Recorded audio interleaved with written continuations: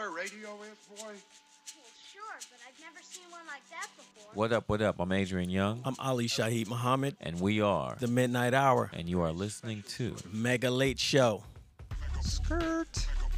Yeah. He's youngin' up in here. We gotta get that demographic.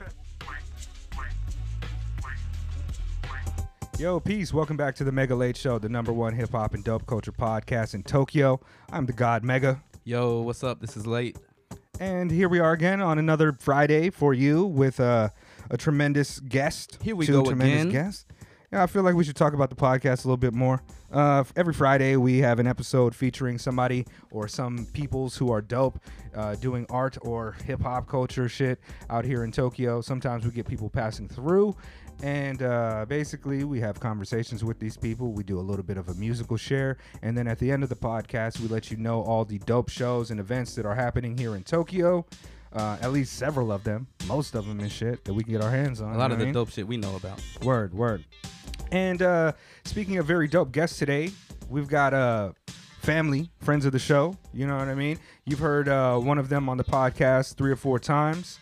And I'm just meeting the other brother today for the first time. We are with the Raw Urban Mobile Podcast. What's good? What's happening? Chilling, man. Chilling, yo. What's Hey, up, fam? yo, a super hype to have y'all here today. I mean, let me go ahead and let y'all introduce yourselves then. Go ahead. Go ahead. Hey, I'm Chocolate Buddha in the house. Been in Japan, a veteran in Japan for almost 38 years. Damn. Yeah. We said that at the same time. Yeah. Damn. And loving every minute of it, man. That's So it's wonderful. And it's great to be here with you brothers, man. Word, man. I feel like I know you a little bit, because I listen to the podcast all the time. Yeah. I always hear your perspective and your thoughts, but it's good to finally, talk face to face. So thank you for coming on, man. It's really good to see you. All right. Cliff from the Raw Urban Mobile Podcast. Been here a little over 6 years, going on 7. Originally from Brooklyn. Shout out to Brooklyn. Hey, it's March 9th. Yeah. Word. The day the greatest rapper alive died. Yo, Don't know if that's an appropriate drop. I probably should not do gunshots when we're talking about Biggie, you know what I mean? Yeah. Word. But yeah, Rest in peace to the yeah, God. man. Yeah, all is love. I'm happy to be in the building, with all of us. You know what I'm saying? Because I've been on here 3 or 4 times, but to have Buddha in the building, Mega Late. I was just telling all Mega, good. this is probably like the unification of the 2 biggest black podcasts Word. in Tokyo. No doubt. Yo, shout out to us. Word. Yeah, Shout out to man. us. Shout out to Word, no, yourselves, man. I really think that that all of us are doing, the 2 podcasts are really doing something really dope out here. It's almost like an ethnographic approach to studying the culture, and through the lens of people who have experiences as people of color, black folks out here in Japan, ranging from fucking 38 years to I don't know how long I've been here, like 7 years too. So it's really dope to tune in. And before we go on to the conversations segment of the podcast, let's talk a little bit about our sponsors. Yes, shout out to Harry of Harry Sandwich Company out in Shibuya by the way of Harajuku. Just walk down Takashita Dori, go down one of them alleys, and you'll see my guy's shop where the Cafe Bar and Roots used to be. He has the best sandwiches in Tokyo, in Kanto, probably in Japan. He keeps it real authentic American style, really good ingredients, and I mean, it's just a good atmosphere there. I do an event there from time to time. So, yeah, go check out my man Harry and tell him Mega Late sent you. Yeah, I think we've been planning on getting like some type of promotion going with him, but we just haven't laid out all the groundwork for it. But that is our guy. And also go to the Mega Late Show Facebook page and hit that like and check out our new aromatherapy kit that comes with a sonic diffuser and 12 essential oils that we have put together with a team of scientists. With the fragrance of wasabi and chicken grease, as well as the grape juice Murray's Kool-Aid. hair pomade elixir. Yo, shout out to Murray, son. Yo, man, that sonic diffuser is ill. But yeah, I don't know if we have any more sponsors. We haven't been on the grind to get more sponsors, huh? It's kind of fucking lazy. We need somebody to just post our shit for us. And thank you. Tokyo Cliff actually promotes our podcast more than we ever have. We're kind of bad. So I want to say shout Actually, out to you, man. anybody who's interested in becoming a squad member, hit us up. We are looking for some technical assistance, especially where social media is concerned. So Yeah. if you are so inclined, holler at your boys. Yeah, we've also got a scholarship program for young Negro brothers to come through, and you know what I mean? We'll help pay for your alcohol. Hell yeah. That was all a lie.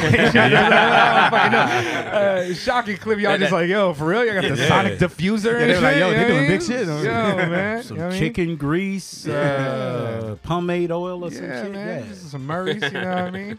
Word. Shout out to us. Word. Anyways, man, let's go into the.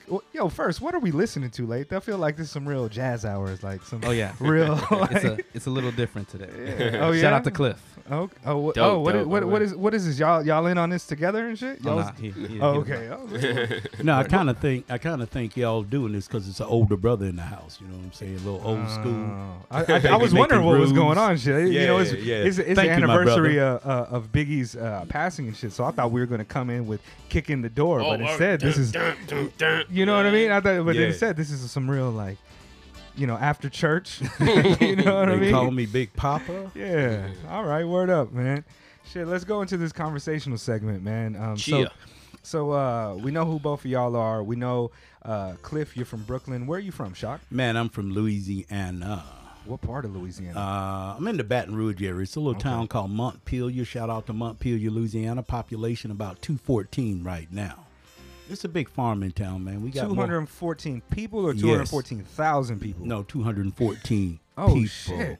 Yeah, when I grew up, it was only 350 of us, and everybody knew everybody. Yeah. You know, about half of the population was in the same church and shit. You know what Word. I'm saying? It's So- mostly black folks out there? yeah, we got, well, it's a mix. It's about 50-50 at the Okay. time, you know, when I was growing up there and stuff. Wow. You know, but, you know, it was kind of like they went to their church and we went to our church. So I don't know. Word. It was weird like that. But 214. I got more people living on my fucking floor. I know, right? Yeah, there's apartment complex in that. But Yeah. that's a pretty crazy transition, man. To add on to the Brooklyn shit, like you know, Charlotte, shout out to Charlotte. Charlotte NC is like my second home. So, you know, I grew up in Brooklyn, then like around 13, 14, moved to Charlotte, was out there for like 5-6 years, and then went back to New York. And, you know, I both of them are my home, as well as Japan. You know, I've kind of been here and there. But, you know, New York is really the place where I think, like, when I went back, kind of, it made me who I am today. You know what I mean? As far as how I see the world. And the type of people that I'm mixing it up with and all that. So Well, when I talk to you, like I'm usually pretty good at catching where people are from when I've met a lot of people from those places, and I knew you was a Brooklyn cat like almost immediately. So word yeah, up, man. I guess I still got it then, because you know, sometimes when Alright. you're away from that environment, Yeah. you kind of lose it a little bit. But I ain't been in the South that much, but I met enough people from Georgia to kind of get it. And my stepdad is from the South, so I can kind of pick up on it. But you know, really, I'm a Cali kid and you know, New York type of shit. So, word up, man. Yeah. Well, shit. Tell us a little bit about the podcast, the Raw Urban Mobile Podcast. okay, Well, first, tell us what it is, like what Okay. y'all do. So yeah, basically we pull up, typically in the Shibuya area near Shibuya Station, and we invite guests in our van, Buddha's van actually, which is a '99 Chevy van. Yeah, 99 Chevy Astro. Okay, so let me rewind a little bit. So actually, I did a blog a while back, and it was short-lived, maybe 6 months, and I did away with the blog. And then when I got the idea to do the podcast, I was just like, all right, so who I'm gonna get to be my co-host?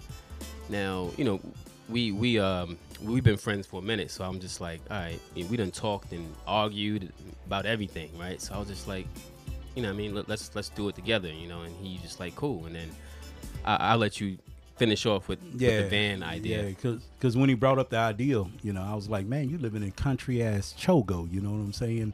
Down in I don't even know what that Kanagawa. is. Fujisawa Yeah, City. Fujisawa City, yeah. So I was like, Chogo sound kind of lit though. If you like, I'm from Chogo. Yeah, Word. sound We were like- talking about them before we started recording. The Chogos. Yeah, the Chogos, yeah.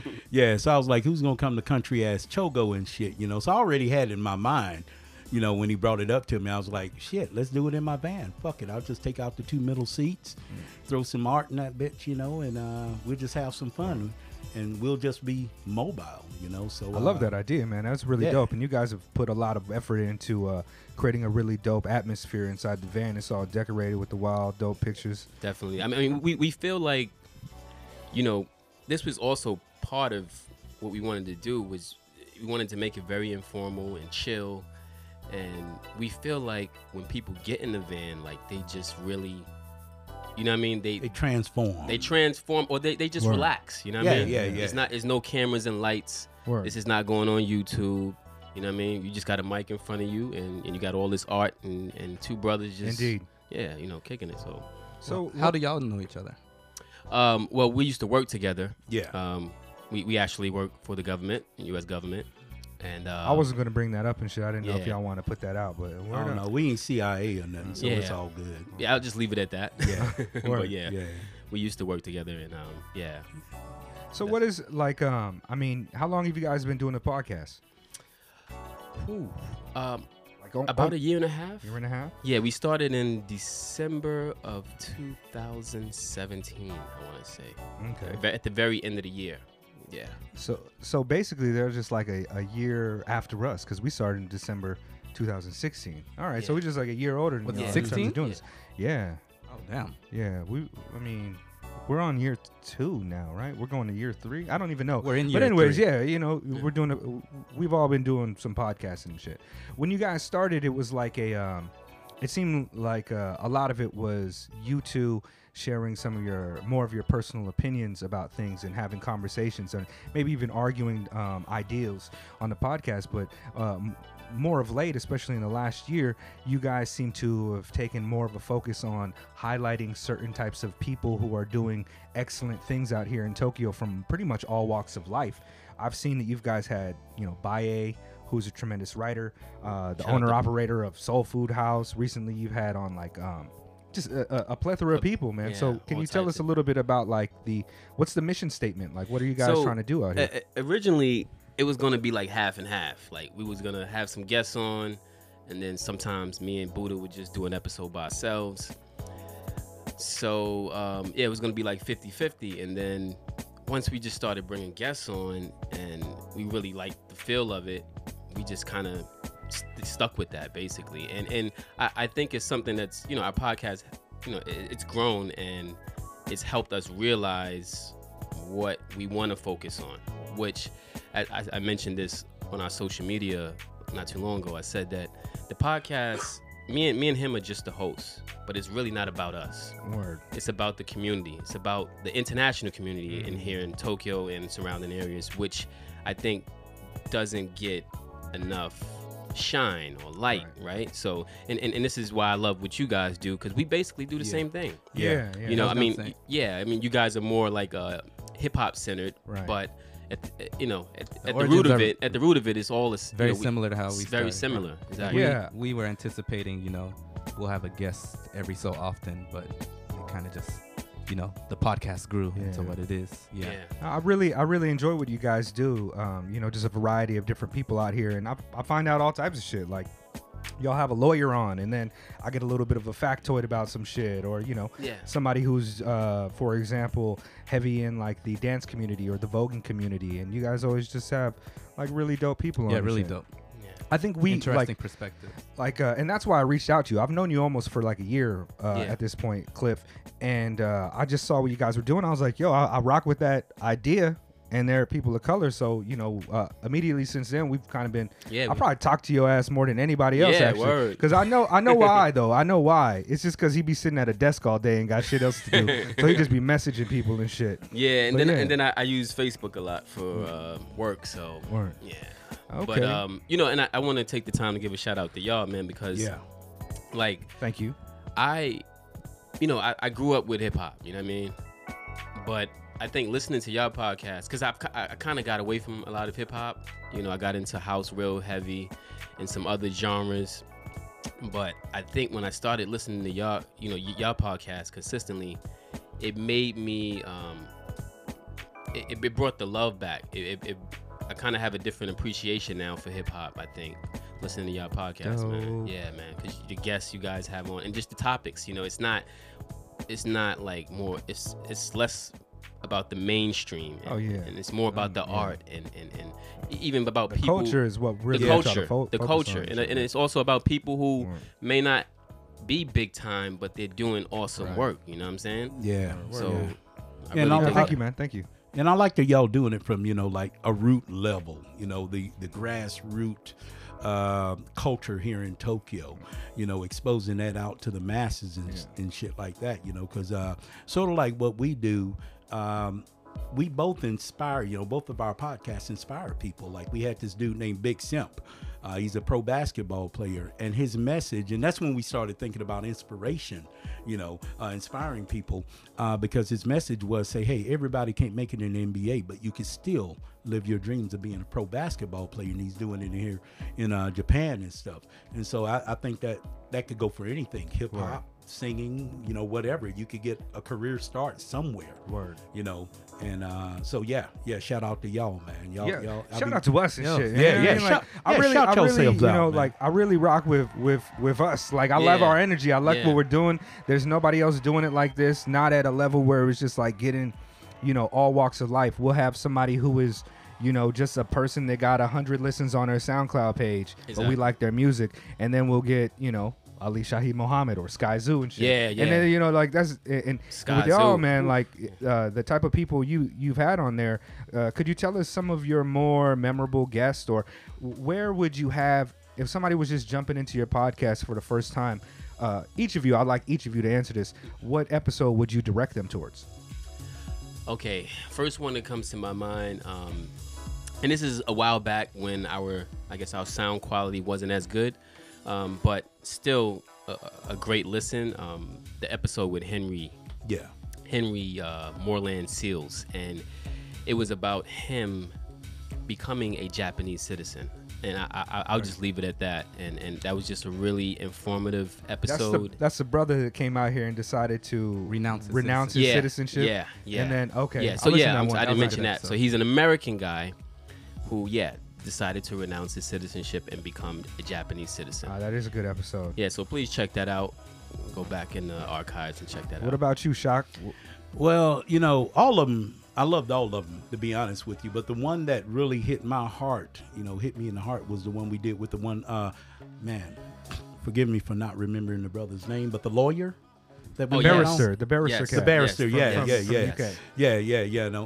that was very touching to me, because even though me and my wife never divorced and went through the trials and tribulations that other let's say divorcees go through dealing with divorce in Japan and child custody and this, that, and the other, but I thought that episode stood out to me because that's a big issue with foreigners, and me working for the U.S. government community here in Japan. You see a lot of people who are married to Japanese women, and it's just like, and I know some that are going through the same exact thing. So I just felt that it was informative. Also, the fact that a lot of brothers, he brought up about discrimination in Japan, which people wouldn't be aware of if they walk the streets, because it's not blatant as it would be in the States or something like that. So that episode really stuck out to me, and it really hit me in the heart, and everything. And that one's called The Blunt Truth. Okay. I was looking on my phone to try to find the name of that episode, but that's a good one. The brother Ian Davis, Jamaican guy from. Shout out to Ian Davis. And this is what I like, man. You guys have such a variety of people on there. Everybody, like our homegirl Sakisuki Sake was on there talking about Asian girl stereotypes that are prevalent around the world and how she addresses them and what if she's experienced that, all the way from you have like famous house dancers like our guy Brooklyn Terry. These two people, man, Almonte. Just like, I really think that if people want to get a perspective on not just the black experience here in Japan, a full perspective, but like conversations with people who are out here, it's not just a bunch of fucking people that moved out here to be teachers. There's professionals and brilliant artists, and everybody out here is really interesting, and nobody highlights it like that. Not even your major Japanese media outlets and publications. So shout out to y'all, man. Those are really good episodes, and I advise people to check them out. I wanted to add something to that. You brought something to my mind about the, not just black people. I don't think I've ever mentioned this anywhere either, but so we are all inclusive, black, white, Asian, gay, straight, doesn't matter. We invite everybody in the Mobile Man Cave, but at the same time, I am conscious of bringing black voices on the podcast. So don't get that twisted. Right. So because I think that when you go to look up Japan, whether it's YouTube or whether it's some news source or art web page or something, you mostly gonna get it from the white experience, right? Word. So I am very conscious of bringing a lot of black voices on, women on, black women, and just women in general. So all inclusive, like I said, Yeah.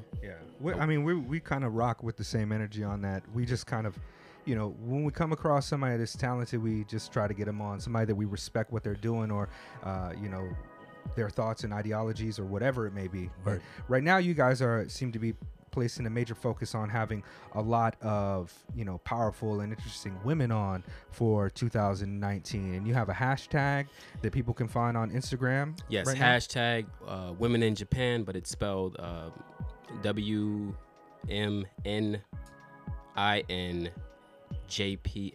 2019. It's just an abbreviation of Women in Japan. If you follow us on IG at Raw Urban Mobile Podcast, you'll see the hashtag. And what I realized was that in the first year, and this was just I wasn't even really conscious of it. I was just naturally getting people on, people that I knew, people that I come across at events and stuff like that. And then I just like, okay, well, most of our guests, 80% of our guests were men.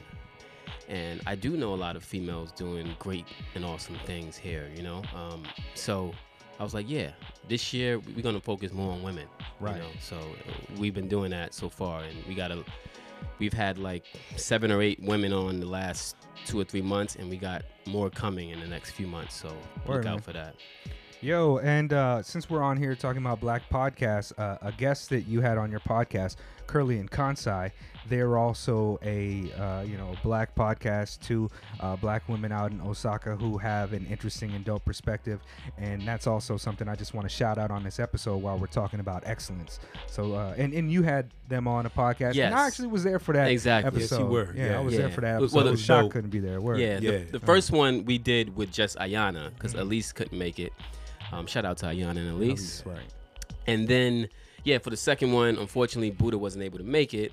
So I hit you up, and because I've really been trying to get you guys on, but I understand our schedules conflict a lot of times. So, but we're definitely gonna get you on. And so I hit you up, and I said, you know what? Let's make it, about black podcasts on this one. Let's make, Curly and Kansai times Raw Urban Mobile Podcast times Make a Late Show. So minus late, but Yeah, well, Represent. when they come back out, I'd love to talk to them again because of all the podcasts that I'm aware of here in Japan, the 3 dopest ones are ours. So I mean, there's some other ones that I haven't heard, but they got trash joints like fucking Tokyo Disneyland podcast and shit. That they just be talking. But they got like wild followers. They got like 10,000 followers or some shit. Yeah, it's like people just going on and listening to somebody talk about the new Disneyland shit. Trash. I don't get it, but I'm hating though, but I don't care. Man. Like fuck that shit, man. Hey, well, that's why we always say our motto is ain't no sushi temples and shrines and shit. We ain't talking about that shit on our podcast. Word. You know what I'm saying? Yeah, there's enough of that shit, man. There's enough of that shit, man. Tea ceremonies and all that. And all of that, which is all good. Yeah, now. all of that is good. We're not good, knocking but- that. Yeah. We're not knocking that. I am. Nah, I mean, like there's a lot of saturation for it, and even within our own community, there's a lot of people who put out content that is expressly about the black experience here in Japan, and largely a lot of it is like, I'm black, this is how I've encountered things, this is how I've heard other black people encounter things. But with you guys are doing something where it's not so much like, check out what black people have to go through. It's like, this person's a lawyer. You know what I mean? And so they're working within this industry. Tell us a little bit about the industry. And through that, you hear these experiences from all walks of life, whether it be, you know, a member of the, or, you know, a person of the LGBTQIA community, or just black folks from Jamaica, black folks from, you know, South Africa, and everything. So, like, you know, you know what? There's space for it. But, you know, like, some people just do it doper, I think. And shout out to... You hit the nail on it. You hit the nail on the head with that one, because in my descriptions for the episodes, I consciously do not say Black American or white American, or I don't want people to focus on that. I do put the hometown just so you get a sense of where everybody's coming from, and that you know, all these people that make up the melting pot here in Tokyo. But I don't want to focus on your skin color, you know. But through the episodes, you will you know when it's a brother, you know what I'm saying? Well, I know when it's a brother talking, you know what I mean? That was something that we were very conscious of at first when we first started recording. We was like, yo, let's talk about how Japanese people approach like appropriating black hairstyles out here in Japan. But what we found is like we don't need to have like a topical moment where that comes up. It will just like some of these conversations will emerge as we explore the culture. So word, man. Exactly. Let's get off some temperature check type of questions and shit, man. I'm curious because Shock, you've been out here for so long, man. I want to know, like, what are some of the major changes that you've seen, or like what's different now? What type of slang were you using back in like 1988 when you was trying to pick up women? Oh, 1980, bro. Like, we take up to the back and do the wild thing. Oh, hell yeah. Well, you know, we just used to. I think that, you know, back then we were looked at as a novelty. You know, and being with a black guy and this, that, and the other. And because, you know, back in the day, a lot of the Japanese women, believe it or not, they would kick it and have fun with us. And then they'll go and marry a Japanese cat, right? And a lot of them were also, the family, really, a lot of girls, the families controlled their destiny as far as marriage is concerned. Hey, if you marry this gaijin, you know, you're not going to be a part of the family. We're going to cut you off and shit, you know. And I went through that myself, you know. And so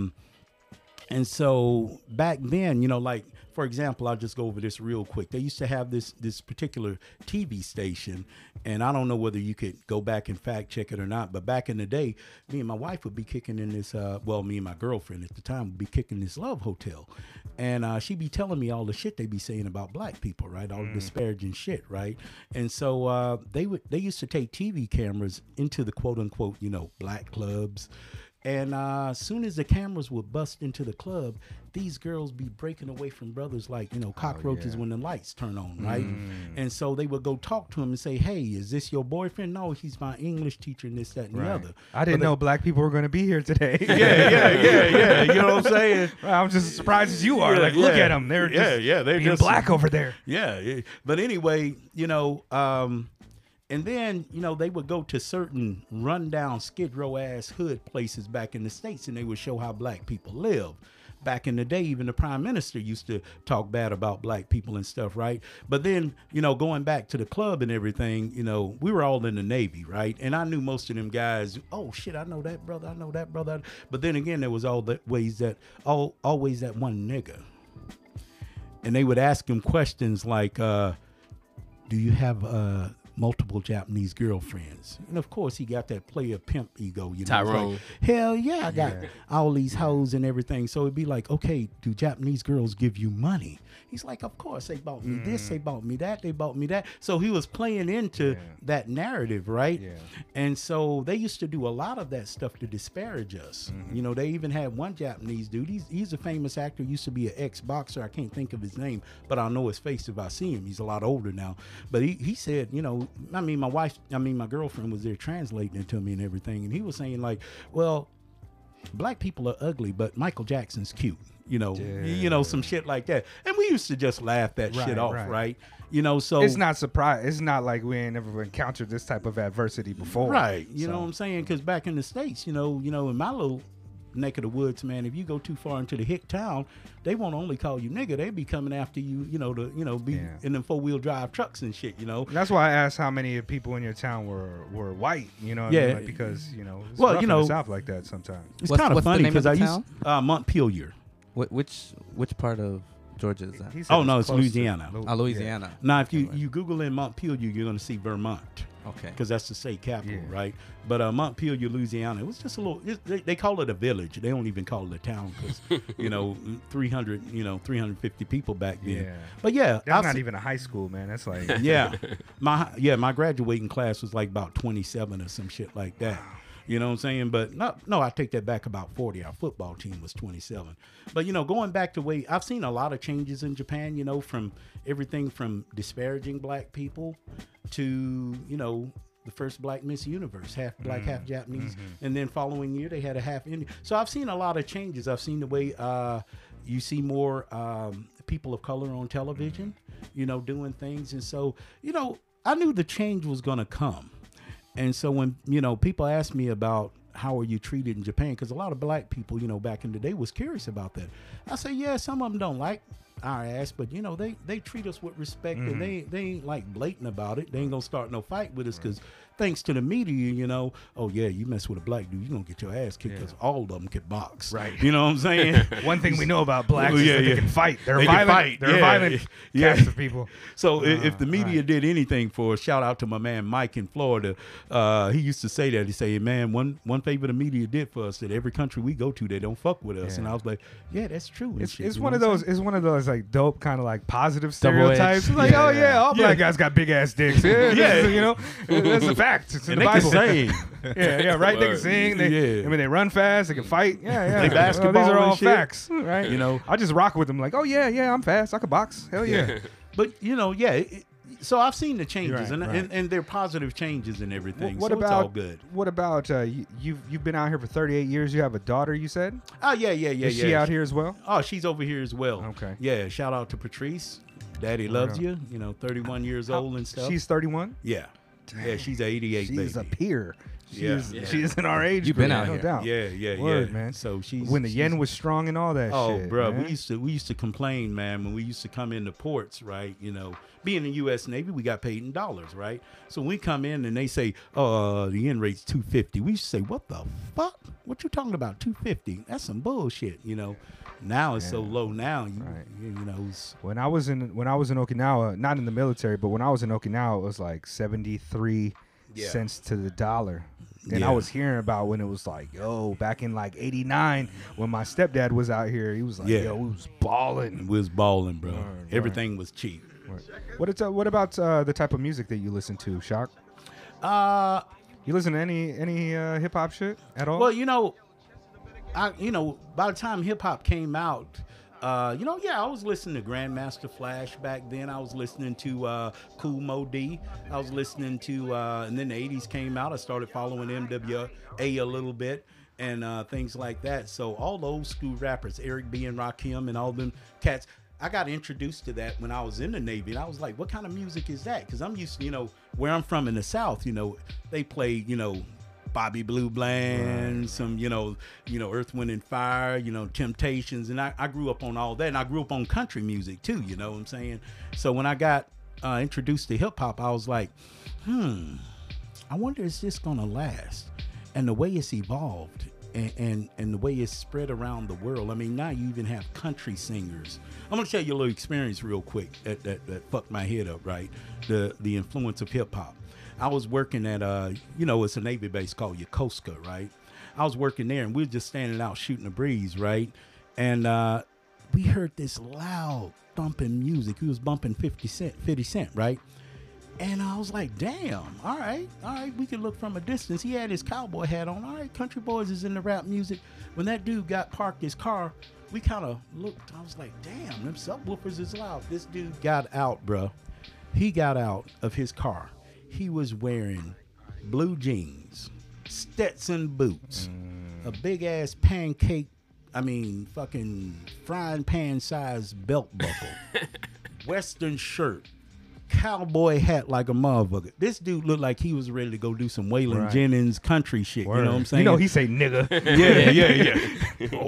But He's singing all the lyrics in the car. yeah. And so For the wrong reason. But when I saw him get out of the car. car, we just busted out laughing, man. It was like, damn, the I was- influence of hip hop, man. I was in Texas for a couple years, and we see that, it's like pop music now, you know what I mean? Yeah. It's interesting.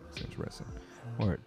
I don't know, man. I don't really have a lot of temperature check questions. I just, like, I listen to you guys all the time, so I kind of feel like I know a lot about your taste and your experiences out here in Tokyo, especially with you, Cliff. You've been on the show several times, so we've had these type of questions. You got any temperature check type of questions, late? Nah, man. I'm usually like the ones that we say for the end are usually the ones that are the most interesting. Right. Well, I guess a question for Buddha. Did you ever hit any of the events or when people were meeting in Yoyogi Park on Sundays? Man. You talking to your Yogi Park expert. If you ever look at my photos on Instagram from back in the day, I used to not miss an event. I went to the B-Boy events. I went to, all the festivals, Brazilian. Hopefully the One Love Jamaican Fest come back to Yoyogi Park. I found out through an inside source the reason why it's not there anymore. And I'm, like, damn. But yeah, I used to go to festivals there every week. I would not miss one because it's festive. It's festive as fuck. You know what I'm saying? Yeah, I mean, we've heard from people who've been here, like, not as long as you have, but around the same time, how Yoyogi used to be, just a kind of area where a lot of culture would big time. pop off and big time. be shown off. Are you guys into jazz or in any way, shape, or form? Hell yeah. All right. They have this event called the Samita Jazz Festival. I took Cliff there one time.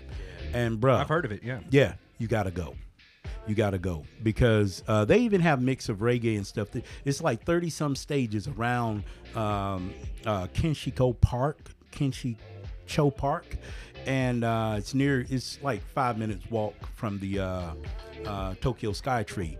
And they have these live events from jazz artists that perform around the world. Yeah. And that shit's free. Japan loves jazz, man. There's actually a rich and thriving jazz community out here.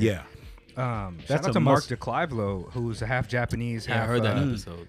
half New Zealand. Kiwi, he's a Kiwi. Yeah. Yeah. A Kiwi? Yeah, from New Zealand. Okay.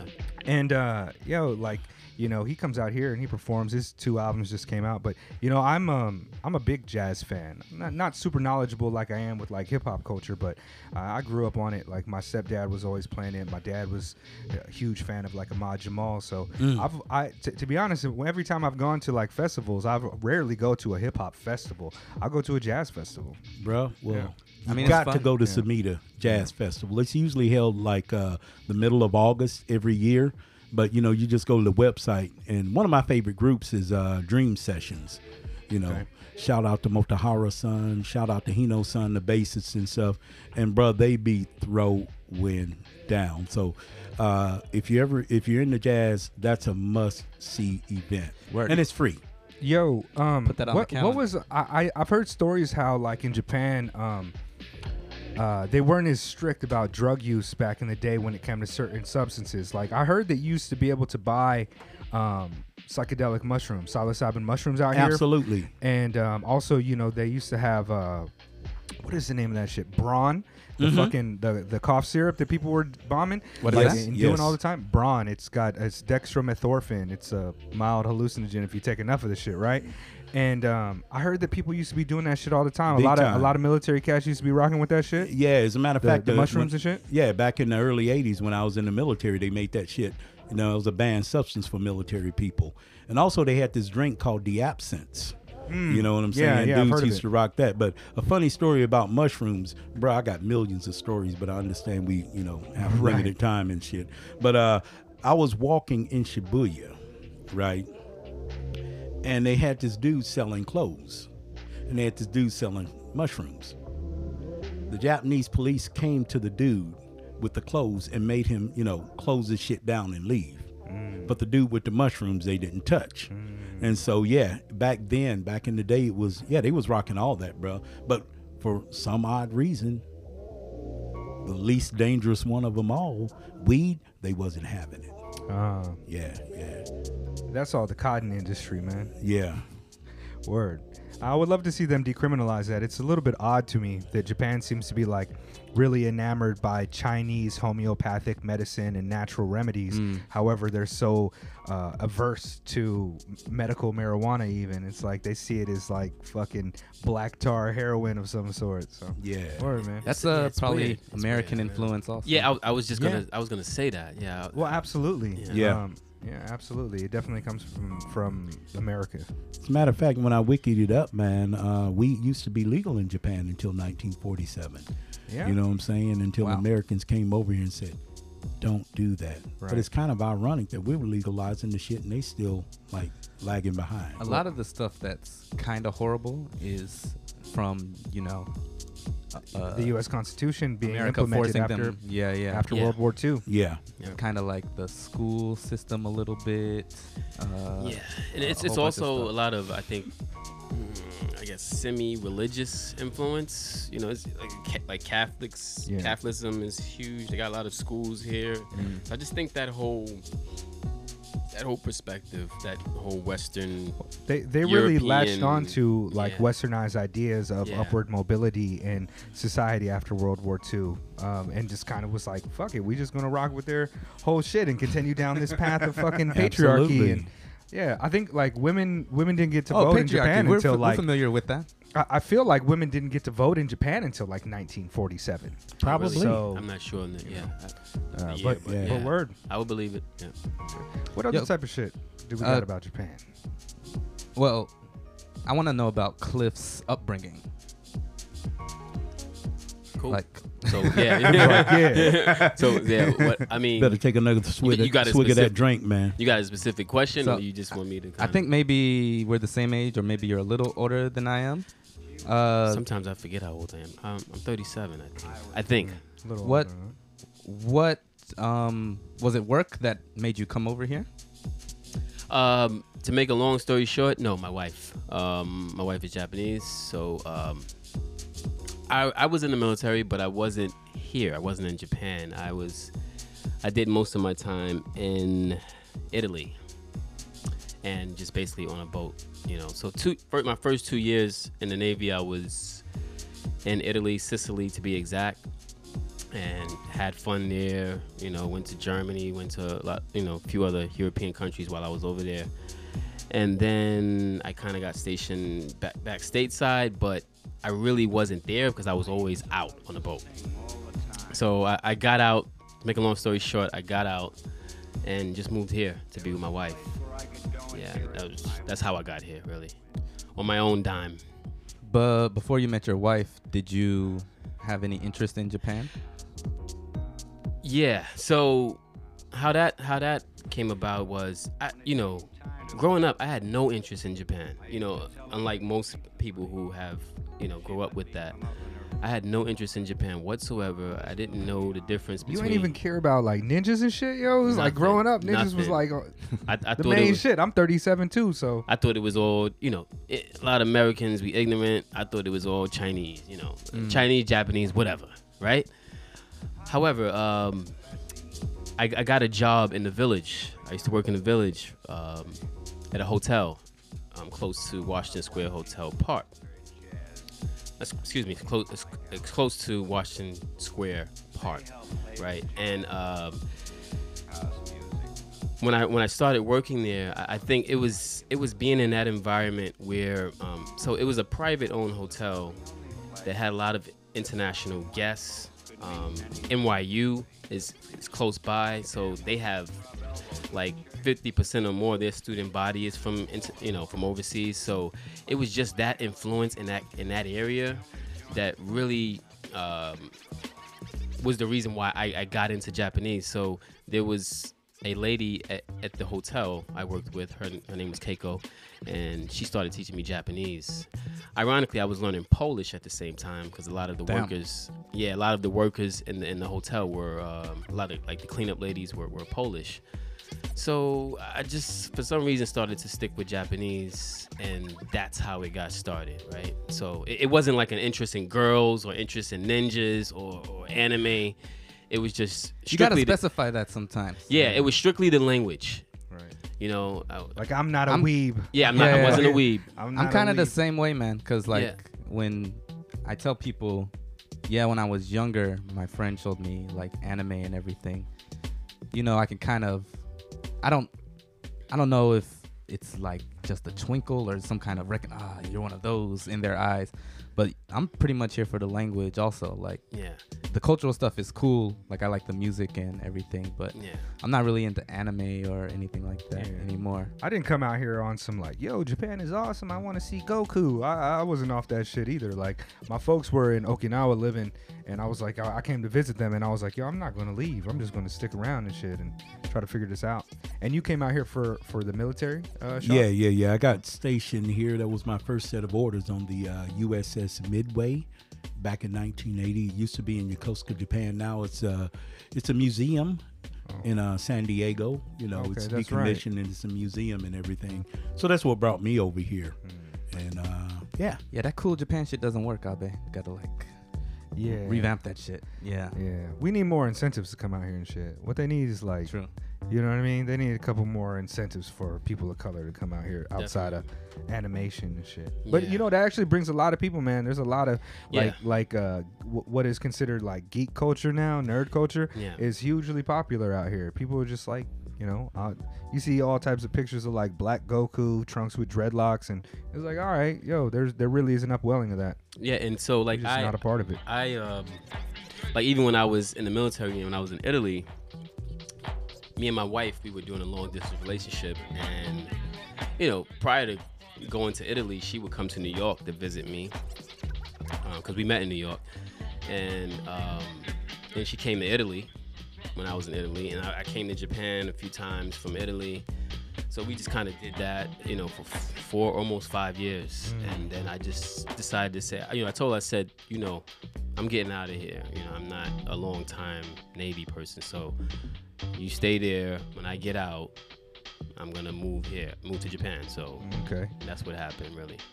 And you're a lifer? You gonna just stay out here till you get that permanent resident shit?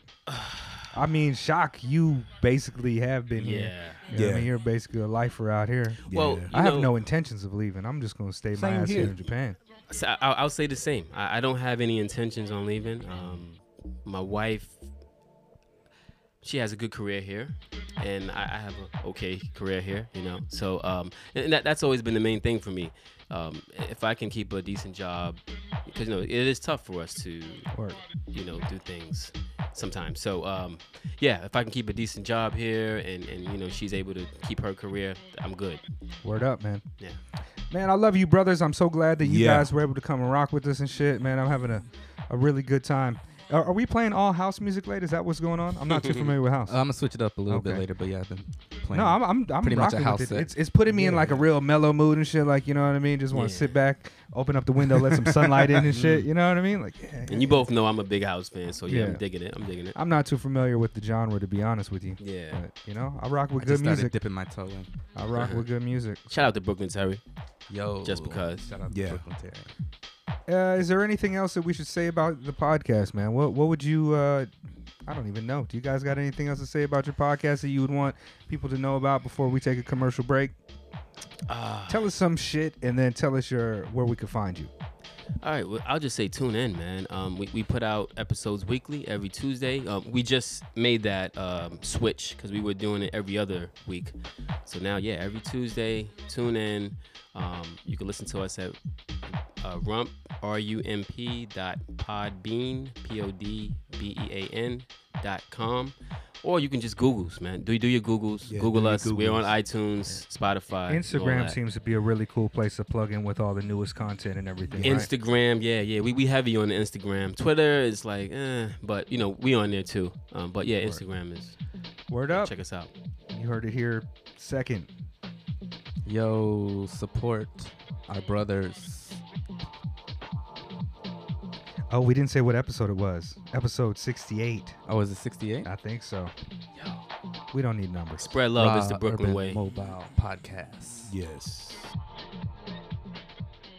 Yo, what's good? This is DJ Spinner, and you're listening to the Mega Late Show, the #1 hip hop podcast in the world. Peace. Yeah. Yo, welcome back to the Mega Late Show, the #1 hip hop and dope culture podcast in Tokyo / Japan / Asia. And we're here with our fellow, we don't have like a network name, our fellow dopenomic urban Podcasters. brothers. I don't know, man. That shit sounded corny. we gotta we gotta work on I that. think we might have to drop Dopenomic and go back to the drawing board. But just with that know we one. all have a black fist raised Yeah. right now as I'm speaking. Yeah. Shout out to Chocolate Buddha and my guy Tokyo Cliff of the Raw Urban Mobile Podcast rocking with us. And we're coming back from this break and we're going That's to right. get into a weather report, That's right. which is the segment where we discuss some tracks. just share some music just and shit, right? Spark some convo. That's right. Episode And, 68. As we mentioned earlier, today is the anniversary of the death of one of the legends of hip hop, one of the, I would say, most well-known, iconic legends, the notorious B.I.G., aka Christopher Wallace. Christopher Wallace. Christopher Wallace. Yo, rest Yeah, in peace. shout out to the God, man. Like, I remember exactly where I was when I found out that he died, and that was the first time that I ever ditched school. Like, we was like, Biggie died, and I was in the 8th grade at the time. I was with my 7th grade homie, Frog, Nate Hoover. He used to write Frog. We used to write graffiti, and he was like, "Yo, did you see the news?" And I was like, "No." He's like, "Yo, Biggie's dead," and I was like, "Damn, we're not going to school today."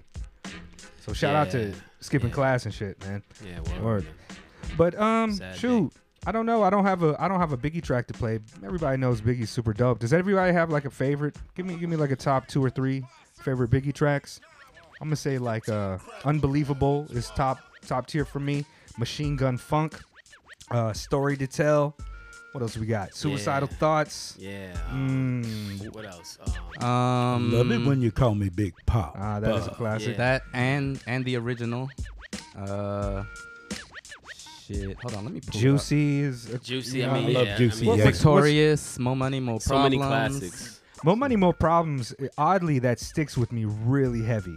Like, it is just straight up like a disco record sample rip. Like, not much change to it, but even Mace comes really dope off of that shit. Yo, Biggie's verse on All About the Benjamins. Yeah. When he switches to that Jackson 5 sample. Yeah. I mean, Biggie's one of those guys, man. Like, I can't even That really Jackson think 5 of sample, though. I can't even think of a specific verse because, like, it's no matter the beat, no matter the track, no matter who he with, he just. Yeah. man. I just love his delivery, man. What Yeah. is it? Notorious Thugs? Yeah. Yeah, Crazy. Exactly. Yeah. That shows his his Versatility, range. His versatility, excuse me. as a writer, yeah. No, you're right. Range too, though. Like, he was Yeah. just a phenomenal artist. Often imitated, never replicated, though. You remember when Puffy tried to get Shine? He's like, "Yo, check out this guy's voice. Sounds just like Biggie. Let's try to get these dollars back." But yeah, man. I love Biggie. I'm not trying to shit on his legacy or anything like that, but I'm not a huge Biggie fan. I love his music, but he only had 2 albums. Yeah, I didn't really rock with any of the posthumous joints, but when you have a person in the culture who had that much of an impact for, like, people are still impacted. People making music now who are the dopest are highly impacted by his music, and so yeah, man, shout out to Biggie. Tremendously terrible to hear about somebody dying from gun violence, Yeah. but Yeah, I mean, it would have been interesting to see had he still been living, what type of legacy he would have built. You know what I mean? yeah. Oh, no doubt. I mean, like, would he rise to like the level of Jay-Z now? Like, would his career trajectory be the same? Was the direction his music going to eventually alienate his fans? Like, everybody loved Ja Rule for those first 2 years, and then everybody was like, "Fuck Ja Rule" after that. So who knows where his career would have went? But I even heard the question of classic album. I even heard the question of would Jay-Z have been as big as he is if Biggie was still alive? You know what I mean? So He A whole bunch took, of people, man. Yeah, Yeah, he took that slot. There was I mean, a huge, no pun intended, vacuum when he left that allowed people like, The Lox, Big Punisher, even Nas to a certain degree, and the Wu-Tang. Absolutely. To fill that in. Well, I would say that I make this comparison quite often. If you listen to the early Biggie stuff, was very 4-element hip hop adjacent. You listen to the production, cats like A lot of his early tracks, like Unbelievable, that is a straight hip hop cut of him just being braggadocio and rapping on the mic. Produced by, I feel like that's Premier. Yes. But like after Only Built for Cuban Links, you know, the Raekwon classic, all of those East Coast rappers started approaching this mafioso type of gangster lifestyle type of shit. And then that's when Nas came with his It Was Written, Track Masters, a little bit shinier. Biggie working with Puff started coming with the Juicies and you know, utilizing these samples that were a little bit shinier and more opulent and about things that poor people, you know what I mean, like the joint couldn't really the align joint with with. Total. I like that joint too. What was that? Can't You See? Can't You See? That was yeah, a that's just classic. crazy. That's like Phenomenal. the apex of. He's maybe that dude who like melded hip hop and R&B like that. Yeah. Like that one with Total. They're also on the 112 hook shit. of Sky's the Limit with Yeah, 112. 112. Yeah. Yeah. Definitely. His well, I don't know if they have any popular songs together. Faith Evans, but they Did they? I'm not sure. Yeah. No, they I don't think definitely like so. intertwined. I don't remember. Yeah. But I'm glad you guys cut me from that tangent that I was going on that was going to start disparaging his career a little bit. So, so shout out to that. Shout out to that. You know what I mean? Nah, but you know, like he's one of my favorites, but I can't even say he's my favorite. You know, actually, like my favorite, I'm gonna keep it a buck right now.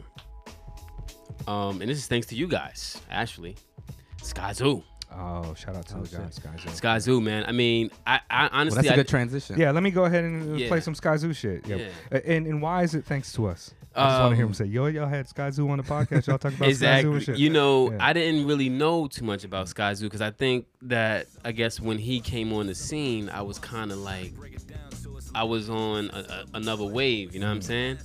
But when I heard him on your podcast, and I heard he was from Brooklyn, I went back to the archives, and honestly, I've been listening to Sky like almost every day for the last 3 months, my G, and I'm just like, yo, his bars is just like way over people's heads. It's so much to unpack. You know what I mean? It's both incredibly dense, but Yeah. yet also simply eloquent. Yes. You could take it as the surface level and just be like, "Oh, that just sounds cool," or you could really try to unpackage what's going on, and there's multiple meanings, double, triple entendres. I say that he's the king of the hominin.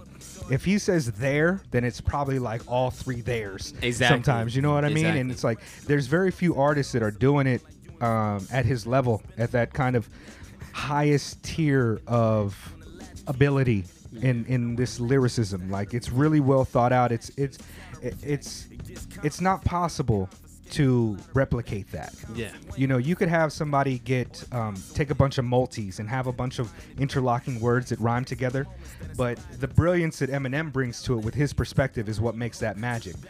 With Skyzoo, I've never heard anybody even approach getting close to what he's trying to accomplish, and he himself would probably tell you that he was chasing Jay with that approach of eloquence and simplicity. Especially but he's, Reasonable Doubt Jay. Yeah, but he's, to me, just on a whole different level. And I was really wildly curious about who he was ghostwriting for Yeah. in the industry. I was just about to say. You know, I don't know who it is, but they've got to be really dope. I guess. I don't know, man. How was that interview for y'all? Because I mean, I wish I would have been here. Now that I think back on it, but that wasn't in our. hindsight. Yeah, you definitely would have got the invite for that because I know you like Skyzoo. But shit, I was a little bit nervous, to be honest with you. I prepared a lot for that. I went back and I listened to a lot of his music, and I listened to a few interviews. I was just nervous because, like, you was never our first real look, actually, independently. Yeah, that we Just- kind of created ourselves. Late just reached out to him and was like, "Yo, you're gonna be doing a show here. Can you record with us?" And he was like, "Yeah, bet."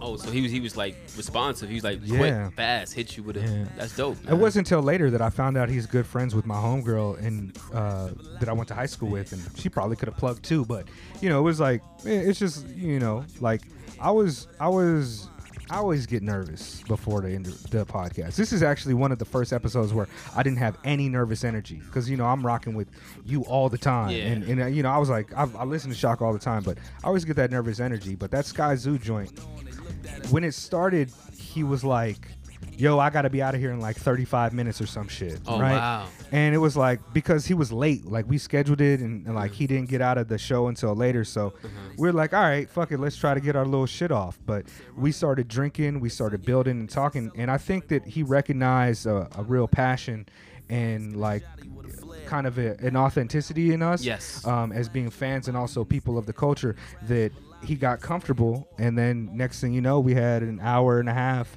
2 hours worth of content with him, and he was just cool as you can be, and huge jazz fan. Just like, man, Yes, he is. this shit is just so crazy. And you know, bigging you guys up again, once again. Fuck that, you know. It's all about us today, right? Word. So This is from his album In Celebration of Us. So exactly, Yeah, in celebration of us. Yo, can you drop that crown holder? oh yeah, Yeah, but I wanted to say that. Damn, this showed you. I lost my train of thought. that's all right, fam. It's all right. But Don't worry, I'm driving. You were I dog. think you were talking about how you got Bigging us introduced- up. Yeah, yeah, so you know, once again, going back to you guys, it's just that appreciation that that's what it was, authenticity.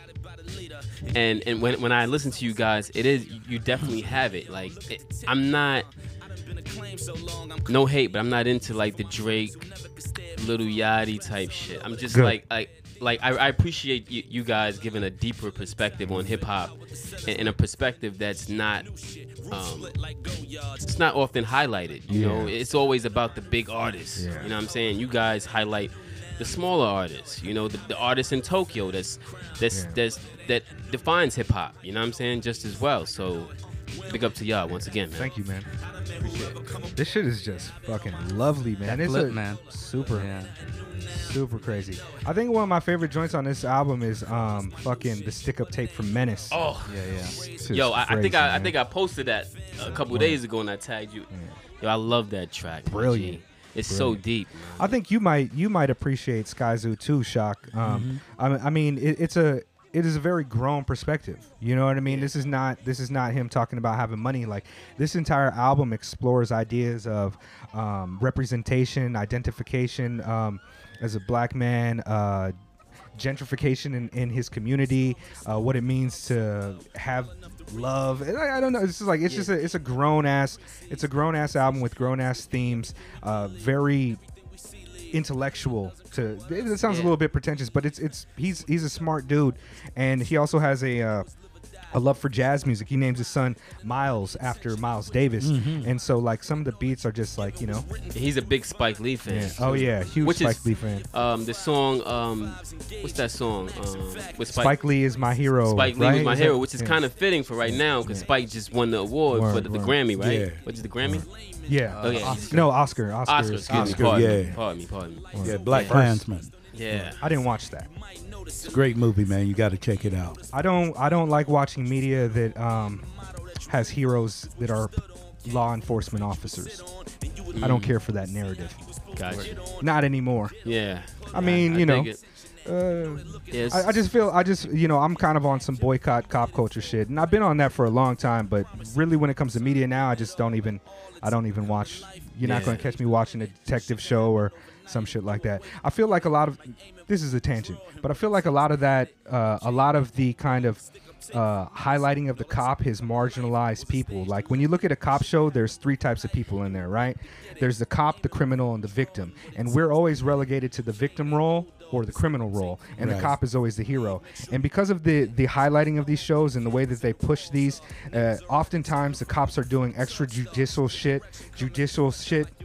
Having a hard time getting that word out, but they're basically fucking breaking the law to solve these crimes and do these things. Whenever we see cops rough up people on these television shows, it's kind of training us to be like, cops deserve to rough up the criminal because they're criminals. And I just don't support a lot of shit like that. Now, Black Klansman, it's a different variety, and it's coming from Spike, and it's based upon like a historical event that really happened.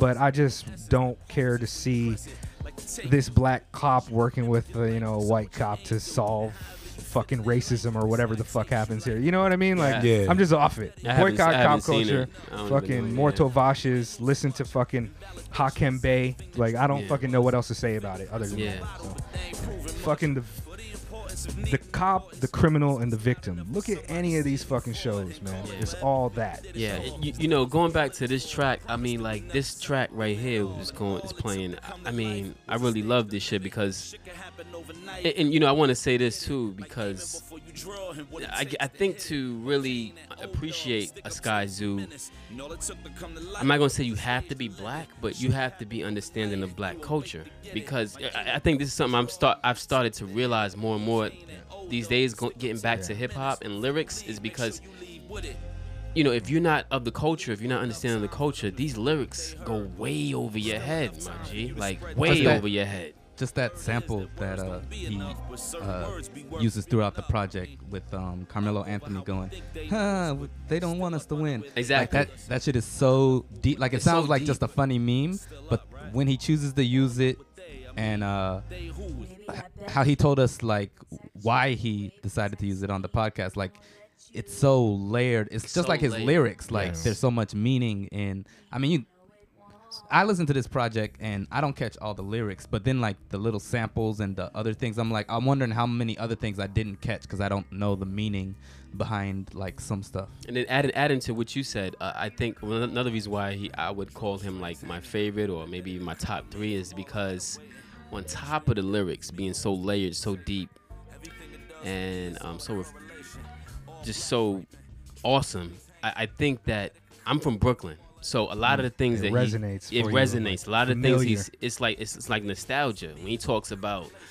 you know, going to the Chinese restaurant and just all these Or different like, things. fucking Jansport, quarter water or something. yeah, quarter waters. The song Jansport Strings. A lot of people don't know that Jansport Strings, that was the thing. When I was in like 6th grade, you had a Jansport and you had the strings on it. And if you didn't have enough strings, and if somebody wasn't paying attention, you would take their strings off their bag. right. You know what I'm saying? And put it, you know what I mean? Yeah, So it's for just our generation, the Jan Sports were kind of like Lee patches in the fucking early '80s and shit, in the late '80s. Yeah, but So yeah, he just mentions a lot of Brooklyn references that I really dig. It takes me back. You know what I mean? I want to play this one part of his verse because it's so fucking crazy. Hold on, I'm gonna go to the acapella part, but like There's no features on this album, right? Besides Raheem the Devon? singers and shit. Yeah. Where a dream is sitting in overdrive, so taking over the drive turns into 12 or quitting the screams, or 12 or quitting what they believe, until they in the crowd banking on what another 12 perceives, or celebratory moments of a scale being off to the left, so you cop and get more than you expect, and the rest goes off to the cost of looking like you involved, so you back to spending more with your connecting like interlocking the latch, when a latch key is cocking it back, knowing a latch leads to how to react, and the reaction is counter-react. It gets complicated like confiscating the lottery back. It comps away in like finding a pack, or it comps away in like you was conned into buying it back. Backtracking to the moments that inspired the toast, to the half-gallon of Henny for supplying you hope, till you back to back in the semi from inside of your coat. Either that or standing on the other side of the scope, or it's a celebration of being nowhere near where that aim is. Trigger fingers turn to quotations, same fingers boxing you in or leave you vacant. Round of applause down the hall for all your patience, or you in a hall up on the wall with Department of Correction letters hovered up over where your name is, or you by the door cap and gown to the floor, 8 years of proof hovered up over where your name sit. Draw you to the crown, they sell it to you as weightless and charge you to sit on a wait list. Then you fast forward, private park in the Porsche. Yo, like that run, those like fucking 6 bars where he's like round of applause or being. He says some shit about like being applauded for your patience, like being like waiting for the shit to come, but it's also applauded by your patience because you're a doctor. But the line after that is Department of Corrections, DOC, and then the following line is about getting his doctorate. And the patience is the fucking same. Yo, just he's brilliant, man. It's hard to unpackage that. Like, I mean, this part is him redoing the whole verse that he's already done before with the beat under it because of how He's like, yeah, it's like if you listen to this over the beat, it's like, oh man, he's killing that shit. Like this sounds dope. But to drop out the drums and just have the instrumental in the background without any of the drums, it gives it such a different quality. And yeah, so much of hip hop is like that. It's like, if you were to take Rakim verse and put it on a piece of paper, this is like the highest levels of poetry and shit. You know what I mean? Like this type of writing is not something simple to accomplish. And he's just one of those artists who I think is just a giant, so to speak, in terms of writing and just conveying things, man. Like in the tradition of like the beat poets and fucking Langston Hughes and just celebrated writers who approach with different styles and different level poetic devices. Like he's just up there for me. And if you read his lyrics, you could just be like, wow, I'm not sure where all this is coming from, but I get it. People say Tupac's a poet, and it's like, yeah, word, that's true indeed. You know, like a lot of his lyrics are like that. But largely whenever you hear like a Michael Eric Dyson talking about Tupac and how prolific he was as a writer and thinker, that's as far as he goes into the culture, really. Like you never hear guys like Sky Zoo being celebrated, people who are passionate and have opinions about the culture. This type of shit just doesn't really ever make it to the mainstream. Even with cats that are fans of hip hop, like it's kind of bubbling under everything else. No, why isn't Joe Budden talking about this? He's a fucking fan of lyricism. Yeah, and once again, kudos to y'all, man. Like that, just having a guy like Sky Zoo on, that to me credits you guys and it speaks to the authenticity, right? Because if you can get Drake on, maybe you would, but I mean, fuck Drake, man. You know what I'm saying? Like Sky Zoo gives you so much substance. You know what I'm saying? So much substance, man. Yo, what's crazy is like that Sky Zoo episode that we did, it got like 115 listens, man. That's crazy. That's crazy. It's all right. It's crazy. It's all right because the Marley Marl joint you guys did with Marley Marl. I mean, yo, I appreciate you shouting us out. I don't want to pat our backs too much, but you know what I mean. Thank you, man. I think we're all doing some really really dope shit out here, man. Right. I don't know. Let's get the Unchanging popping, late. Hold on, let me pop this joint. Okay. Oh yeah. Let me come down on this. This is just real quick. Yeah. I've been getting more into house music recently. House, yeah. And this producer named Fred Fades, who has worked with one of my favorite artists, Ivan Ave, recently dropped this album. So I was like, oh, let me check this out. And surprisingly, it was all like house music or deep house or his tribute or his version of deep house, whatever. I don't really know all the terms and shit yet. But I thought, oh, dope. I'll listen to this, and I've added it to my set list, a few joints, and I'll just play like some more of the album under the rest of the episode. Cause, yeah, man, some good shit. If you get a chance, check out his other production work. Like I said, he works with this guy called Ivan Ave. He's from Sweden, so he works with both of them are from Sweden? Sweden? Both from Sweden. Which I didn't know at first, man. He don't sound like there's not a discernible accent that's like, yo, he's a foreign cat. I thought he was like from New York or some shit. Thought he was like some East Coast cat. Yeah. A lot of the house artists I like are from Europe, man. And I think that's just club culture there is a little bit stronger, and house, right? Like I'm still learning about all these different artists, and there's so much house music out there. But I went back and learned the history, and I just really got big into house probably about a year and a half, 2 years ago, and I'm still, like I said, I'm still learning. And Europe really took on house when it started, I guess, like, because, of course it started out in New York, Chicago, New York, Detroit, those major areas, and then it... By black folks, definitely want to mention that. And then Europe really embraced it, and I think they've really made house theirs, in a sense, to where, like, when I started getting into it, I realized that a lot of my favorite artists are from London or from Denmark or wherever, somewhere in Europe, Yeah, man. I think A lot of those EDM music genres, whether it's trance, techno, drum and bass, all of those things were a little bit more lively in European cultures than they were here. Whereas kind of the house sound left the mainstream, and there wasn't really a lot of space for people to make a lot of money off that in the mainstream in the late 90s and early 2000s. The European culture, they were like, fuck it, man, we really like these songs, and there's just a huge multiple countercultures and subcultures that listen to these music genres to the point where it's like Germany is kind of synonymous with like fucking techno and shit. You know what I mean? And like I don't really listen to a lot of EDM genres all that often. So I don't know much about it, but I do know that they're flourishing in Europe. So I think for me it was like kind of a natural thing. Like I can't think of any one moment where I got into house, but it was just more of a like realization that I would be at parties and I like to dance, right? And I don't even need, like, I don't care if there was women in there or not. Like if I got my drink and the music is good, I would just groove.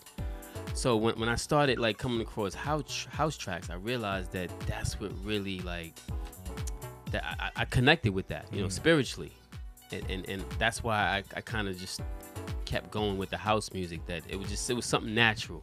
It wasn't like forced, or it wasn't like any one moment or one artist that really made me get into it. But you know, word up, man. Yeah. Let me say, it's actually Fred Fades and John Rice, Jawn Rice. I'm not sure what exactly the relationship is, but yeah, it's two people. John Rice. And that sounds like project's that's called like Jacuzzi Philly Boys. slang. Yeah, it does sound like some Philly slang shit. Dope. I never even heard of these artists, but like, you know, once again, like I said, there's so much music out there, man. So much artists, so many artists. All day. Yeah. Word. Bust this temperature check really quick. Word up. Yeah. Let's hit you. We'll hit Shock with this one since you've answered it before. Marry, fuck, kill, and I'm gonna keep it at that because Shock, you a raw ass motherfucker too. Yeah, I am. I hear you on the podcast. Like every chance you get to say pussy, you gonna say that shit. Hell yeah. but anyways, so marry, fuck, kill. Rank these convenience stores: Family Mart, 7-Eleven, Lawson's. Marry, fuck, kill. I'm gonna go first with I'm more of a 7-Eleven guy. So marry 7-Eleven. Yeah. Okay. And then I'll go second with Lawson. So you'll fuck Lawson's. Yeah. And you will kill Family Mart. God yes. damn. Yes. Yo, man. Leia's all happy over here looking at us smug. Me and you think you know a guy. I don't know if we can do the podcast. Yeah, anymore, you're gonna have to together, find. man. Yeah. You just shitted on Family Mart. We Family man. Mart folks over here, man. Man. We Family Mart family. You know what I mean? Say, man, people Yeah. who are in tune with Japan really like 7-Eleven. Man. Really like 7-Eleven. Word. I mean, I like 7-Eleven too. Don't get me wrong, but yeah, I'm a Family Mart guy. Yeah. I mean, I'm not gonna hate on any. If I need something, I'm gonna go to whichever one is closest yeah. walking. Exactly. Whichever one. Exactly. You know Yeah. what I mean? But I don't know. But We there's just more kinda do it like 7-Elevens around where I live and everything, you know. word. Yeah, I used to be a Sunkus guy, but you know, when he passed away and closed his store, I was like, okay, well, back to 7-Eleven. You mean a specific person that owned a Sunkus? Yeah, no, well, yeah, he owned a Sunkus. Or you mean in Mr. Japan. Sunkus himself? Oh no, I wish I knew that motherfucker, man. But yeah. But no, it used to be a cool dude that owned a Sunkus, OG-chan and every OG-san and everything. And when he passed away, I just thought, you know, there was no Sunkuses in the area, so I just went back to 7-Eleven. Word. Bet. I don't know if Cliff has answered this. Who is your, or both of y'all, who's your favorite member of the Wu-Tang Clan? Ooh, man. I don't know if I can answer that one. Damn. My shit changed so much over the. I'm a huge Wu head. Yeah, Like, I can't. I don't know if I can answer that one. Honestly, I love Wu. You know, I was more of a boot camp click dude back in the day. Shout out to Boot Camp Clip. Shout out to Smith & Wesson, who just came out with a new album. It's fire. Yeah. I always loved the Wu. Shit. Ghostface, maybe? I don't know. I don't. There are no wrong answers. Yeah, it's no wrong answer. But You got a favorite member? I didn't listen to a lot of it, so I'm gonna pass on that one. Okay. Yeah. All right, Shock. You're. I know people call you Buddha, but I like just to say Shock Fuck Oh, you. okay, yeah. When But when Shock. I was listening to you, when you and Cliff did the podcast with G. Yamazawa. no, with Curly and Kansai. Curly and Kansai. Okay. Yeah, I heard him. He called me Shock, so I was like, yeah, that's pretty cool. You know, Yeah, it's funny because like when I talk to you, and only when I talk to you, I refer to Buddha Him as is Shock. Shock. Okay. Yeah. Yeah. Okay. On a desert island, you have 2 artists, their complete musical catalogs that you can listen to. Who do you choose? Nothing else other than these 2 artists, and you get all of their music. Earth, Wind, and Fire. Okay. 1, Parliament Funkadelic. 2. Hey man, that's a nice Dope. variety. Yeah, man. yeah, yeah. You do That's some fucking old school shit. You know what I for mean? you. Throw on some September when you feeling real And I- sad and shit. Yeah, I love Earth, Wind, and Fire. Yeah. Well, you know, it's a combination of good dance music and good baby making music, man. Also, let's not sell any of them short on their musicality. Yeah. Tremendously Yeah. talented musicians. Bootsy Definitely. Collins and shit, man. That's the Definitely. guy. Yeah. Word. So, okay. Have you answered that question before? I don't think I've answered that question, and that's a hard question, man. Damn. I don't remember my second artist. I know of one of my artists. I pick Miles. All right, so check Miles it. Davis. I'm gonna give you one house and one hip hop. Word. Sky Zoo. Boom. That's my hip hop. Boom. House, man. Shit. I can't even really answer it, but just house music in general. I'll give you Nah, that. you Yo, I can't gotta do that. give You can't do that. Cliff a shout out. He hit me up with a message on Facebook, and he was like, YouTube video, just some like house shit, and it really helped me, you know, when I was first finding out like which direction to go in and what I should be listening to or what I like. So yeah, shout out. Shout out. All good, baby. All good, baby. We got another unchanging. I'm trying to decide. All right, who is somebody that y'all respect? Maybe, you know, in the same industry or podcast or just somebody. Who does somebody that you look up to, and if they were to give you props, it would like mean the world to you. We call this the who is your senpai that you want to be acknowledged by question. Do not say Joe Rogan. Oh Do no, not no, say no, that wasn't even in my. Okay. Nah. Now, like, I notice a lot of podcasters look at Joe Rogan like he's the god because he has a tremendous number of followers. No, and his no. podcast is pretty interesting from time to time. Very, very interesting array of guests. So, I got mine. but I be hating sometimes. I listen to it, but I be hating. I got mine. So, Amanda Seals, Yo. very dope, really, really dope, pro-black, beautiful woman. I really respect her. I haven't She listened is fine as to hell, her too. episodes recently. I gotta go back and check them out, but What's the name of her podcast? I can't even tell you off the top of my head. Like I said, one Shochu got my mind.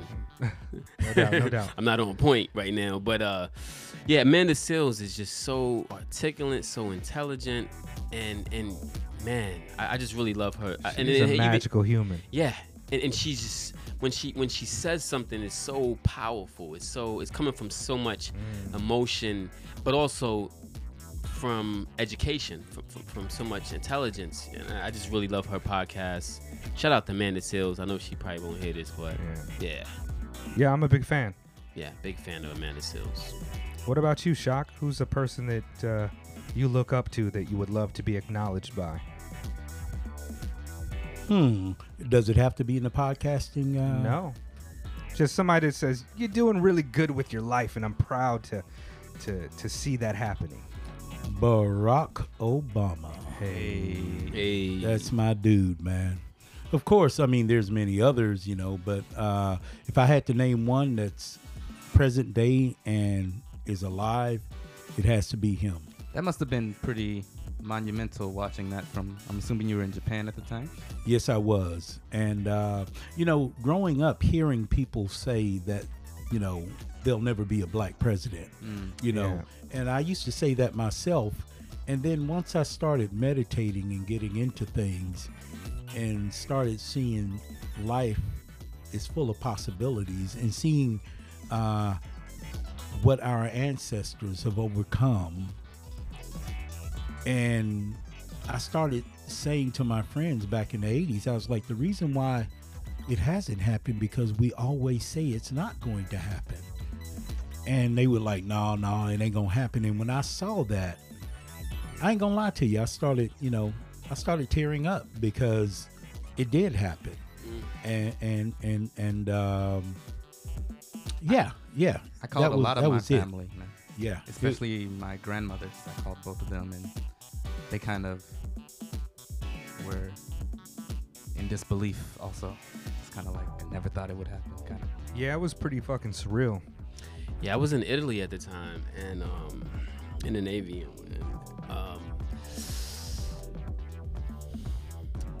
I was proud, but at the same time I was like, just knowing and understanding that, symbolically he's it was awesome to see him become president, but just knowing that the difficulties he was going to face with the opposing party. We all knew it was going to happen. We saw it leading up to even the election. Yeah. So. And because they couldn't straight up call him the N-word, they call him a Muslim Kenyan and shit. You know what I mean? I wasn't like so elated, or I wasn't so emotional because I knew that what he was going to Yeah, exactly. But he knew that too when he signed up for it. You know what I'm saying? Yeah, I mean, of course he knows that. So and nobody was surprised. Yeah. And but yeah, that was man. I really like I'm what getting chills now. Yeah, I really like what it meant for.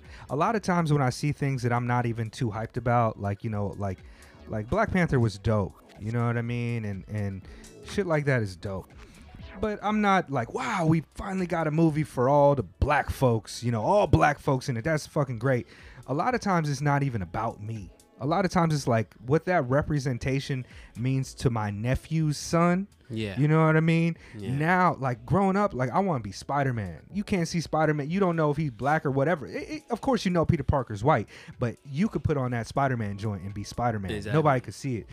And for, my nephew's son, who's 10 years old now, he grown up Batman, white, Superman, white, Captain America, Thor, all these motherfuckers just a hella white. Yeah. But for them to see something like, even little girls to see like the Ghostbusters, like all cool women fighting ghosts, like that type of representation is what was more touching to me. So seeing Barack Obama become the president, I was like, he's, no matter who you vote for, the government's going to get in. He's going to do some shit that I don't like, period. But word, shout out to that representation, man, to see that happen. And he was an upstanding fucking individual. No controversy. Just so smooth, too. So smooth, so articulate. He was balling and shit. You know what I mean? He was playing basketball, and shout out to him, man. Yeah. Let's get out of here late. Yeah, yo.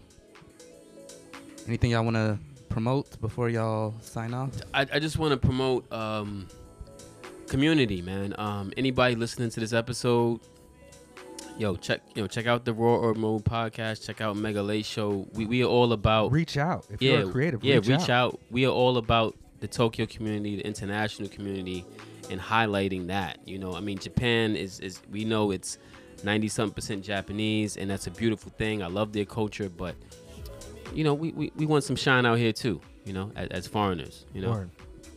And we can find you guys at rump.podbean.com, or just do your Instagram, Googles, Facebook, and Twitter. We don't have a Facebook. What about your personal SNS, like your personal pages? Do you want people to go to those? No, you can give yours. I'm not really like. Yeah, I mean, I love street photography and everything. So if you ever see some of my stuff, you could go to chocolate_Buddha, and you'll see my stuff, and also my boy Black Man in Japan. You'll see his stuff. You know what I'm saying? So we're basically like twin brothers and everything in our thought and everything. But yeah, and also shout out to the Mega Late Show again. Yeah, definitely. You know what I'm saying? Because we, also community and everything. But also I feel that what I get out of listening to you guys, and of course listening to ourselves, listening to Curly and Kansai, we inspire people. I think that we really inspire people that say, hey, I may not be able to do my thing in the States. Maybe it's a little too competitive, but when I come to Japan, I don't need to just, it's okay to see the sushi temples and shrines and shit, but, I could come over here and start a career. I could come over here and touch people in a way. And also, to represent our melanated culture in a positive way. Exactly. You know what I'm saying? So Shout out to that name brand skin tone, that super skin. You know what I mean? Melanin popping. You know what I mean? shout out to Hashtag Naomi Osaka. And I heard we got big dicks too. Yo, and we run man. fast. Super fast. I mean, like unbelievably fast. Especially when we see cops. So. Shout out to Robin Murphy Podcast, Tokyo Clip Chocolate Buddha, Mega Late. Check. Hey, all right. Well, now I will go ahead and let you guys know of some of the upcoming shows coming up this week. Let's see. At Hotel Hostel Sitan in Bakuro, Yokoyama, Pigeon Dust is performing. Pigeon Dust is a very dope Japanese beat maker here in the Kanto area, and you guys should definitely check out his music. He rarely performs in comparison to some of the other beat makers out here, so that is a special treat for you. Tomorrow night, the 16th, we have Undaloop, which is the name of the show at Sound Museum Vision. That is featuring a plethora of Japanese artists, including the MC, Ilsugi, Buddha Monk the Beatmaker, Cram the Beatmaker, Water, Daichi Yamamoto, who did his album last year, Windows, with our guy Aaron Sholai. That should be tremendously dope, so check that out. Wednesday the 20th, we have Mind Design at the Sound Museum Vision. Everybody should know Mind Design. That is going to feature some cats that everyone should know as well, such as the legendary DJ Murrow and the Onyx Collective, which is coming out from New York, and they should be very, very dope. Go check out Super Plume featuring Ko, the MC, and Ilsugi at Contact that night as well, the 20th. Also, be sure to go back and check out some of the reoccurring shows that happen on our that we mentioned on our podcast, such as Slow Lights, Vibes at Harry on the 29th, Under Digic, Noah, just a lot of stuff. There's also Dave Chappelle Show on the 25th, but those tickets are sold out. If you can manage to get your hands on some of those, please have a wonderful time. That's basically it as far as I can tell. So yeah, thank you for listening to the Mega Late Show and checking out this episode with the Raw Urban Mobile Podcast. I will leave you now with the outro music. If you're fake news, if you're fake news, if you're fake news, if you're fake news, if you're fake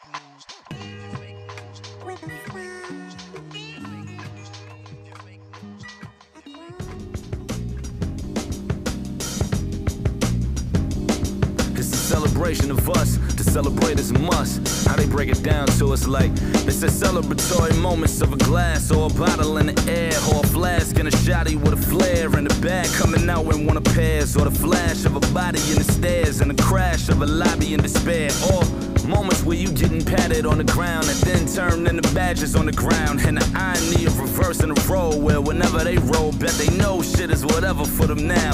Cause now is a scene where a stream is interrupted by conclusion, jumping and dumping into a seat where a dream is sitting in overdrive. So taking over the drive turns into 12 or quitting the screams, or 12 or quitting what they believe, until they in the crowd banking on what another 12 perceives, or celebratory moments of a scale being off to the left, so you cop and give more than you expect, and the rest goes off to the cost of looking like you involved, so you back to spending more but you connecting like interlocking the latch when the latch key is cocking it back, knowing the latch leads to how to react, and the reaction is counter-react. It gets complicated like confiscating the lottery back. It comps away like finding a pack, or it comps away like you was conned into buying it back. Backtracking to the moments that inspired the toast, to the half-gallon of Henny for supplying you hope, till you back to back in the semi from inside of your coat. Either that or standing on the other side of the scope, or it's a celebration of being nowhere near where that aim is. Trigger fingers turn to quotations, same fingers boxing you in to leave you vacant. Round of applause down the hall for all your patience, or you in a hall up on the wall with Department of Correction letters hovered up over where your name is, or you by the door capping down to the floor. 8 years of proof hovered up over where your name sit. Draw you to the crown, they sell it to you as weightless and charge you to sit on their wait list. And you fast forward, private park in the Porsche, open the doors to a round of applause down the hall from all your patience. Fists in the air over mistakes, or fists in the air over the jakes. Being vision impaired, holding a tray, and that tray pound lift up the fare from out his face. And you vision impaired, over awake for the face that the jakes pinned as being a nigga. So we give him everything that he think a nigga should take. And you ask him how to spell it, and he respond, please make up your mind. You niggas is either niggas or you ain't. All black everything. Bobby Seal fit with a tray while I'm untwisting my chains. Celebratory moments of a glass or a bottle in the air, or a flask and a shotty with a flare. And the bag coming out in one of pairs, or the flash of a body in the stairs, and the crash of a lobby in despair. Recalled by the star till the morn while you ball with a square, and they watching what you hear, but everybody's fine. I mean, everybody's fine, right? That's what they told us. They told us everybody's fine. No matter what was going on, they looked at us and said, everybody's fine. I mean, right in the eye, dead on, they said, everybody's fine. I'm sitting down conversing, and they was building, and they said, yo, everybody's fine. I said, really? They said, yeah. They said celebratory moments of a glass or a bottle in the air, or a flask and a shotty with a flare, and the bag coming out when one appears, or the flash of a body in the stairs, and the crash of a lobby in despair, or moments where you getting patted on the ground that then turn into badges on the ground, and the irony of reversing the role where whenever they roll, bet they know shit is whatever for them now. Cause now is a scene where a stream is interrupted by conclusion, jumping and dumping into a seat where a dream is sitting in overdrive. So taking over the drive turns into 12 or quitting the screams, or 12 or quitting what they believe, until they in the crowd banking on what another 12 perceives, or celebratory moments of a scale being off to the left, so you cop and get more than you expect, and the rest goes off to the cost of looking like you involved, so you back to spending more with your connect.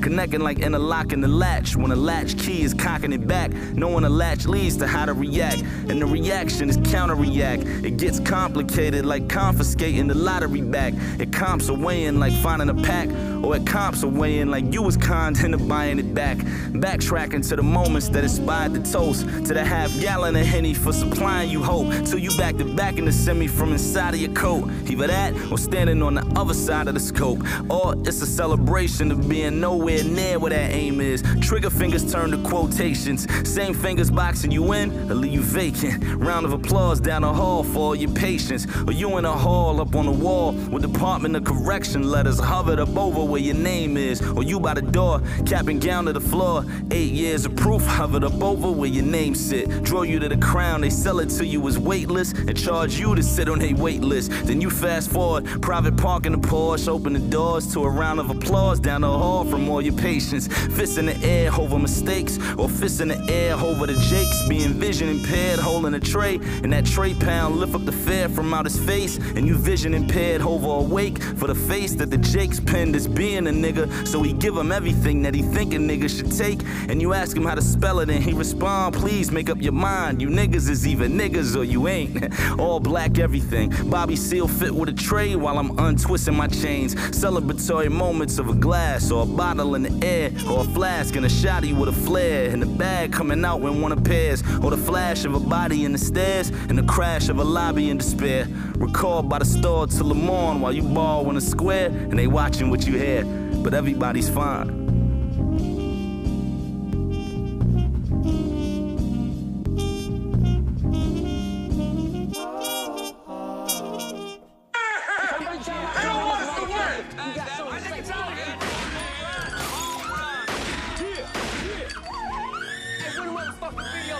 Give me the motherfucking video. Bring the motherfucking videotape right now. Hey, nigga, hey, clean the cash register. Come on. Shut up.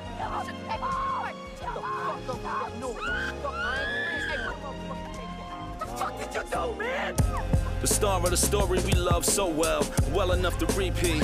Imitation's flattery and everything it precedes. Imitation happens to be everything we believe, and everything we see leave. Believing doesn't come with us, so never would we leave. So if there's ever a moment you do see leave, then it was live or die. It fits you like a reply, and then all of the attention is with you until you blind. And then all that you was given was written for you to find.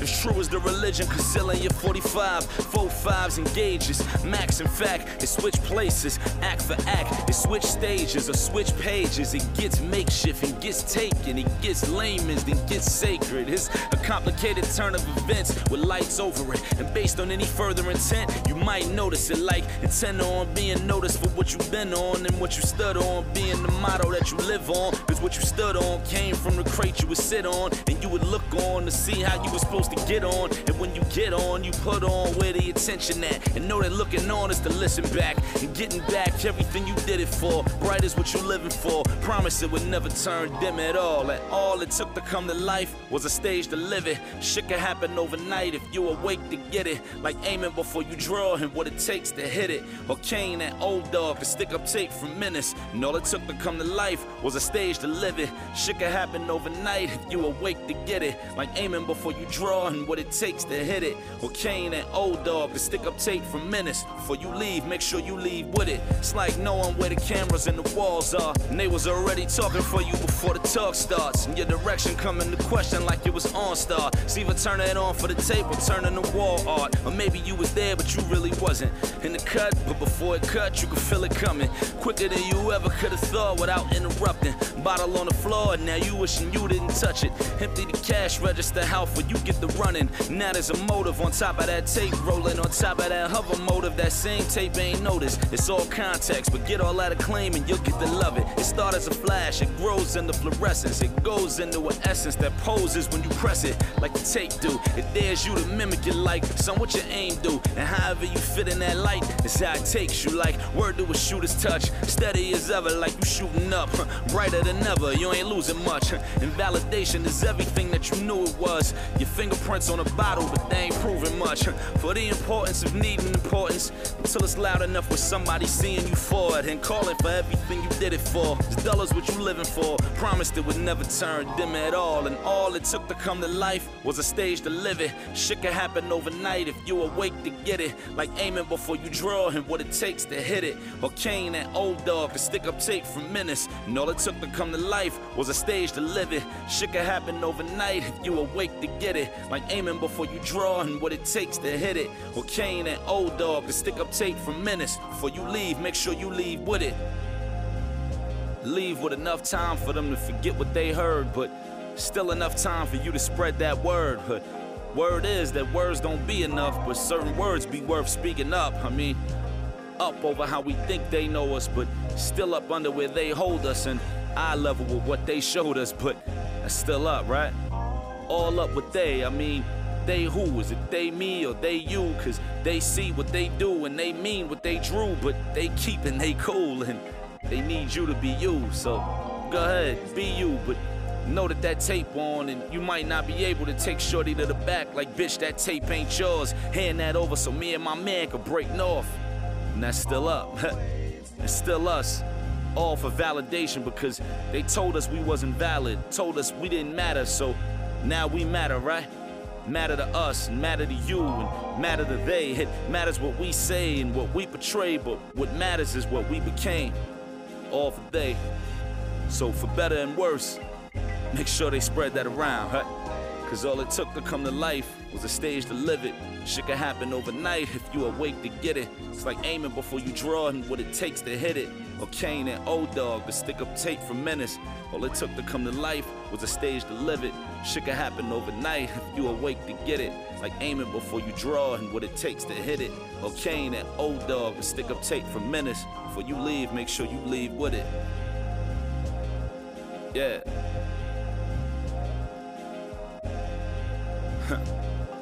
Before you leave, make sure you leave with it. Oh, shit. Man, fuck that. I'm selling these motherfuckers for $59.95. Nigga, I got money, nigga. $50 you can have this motherfucker.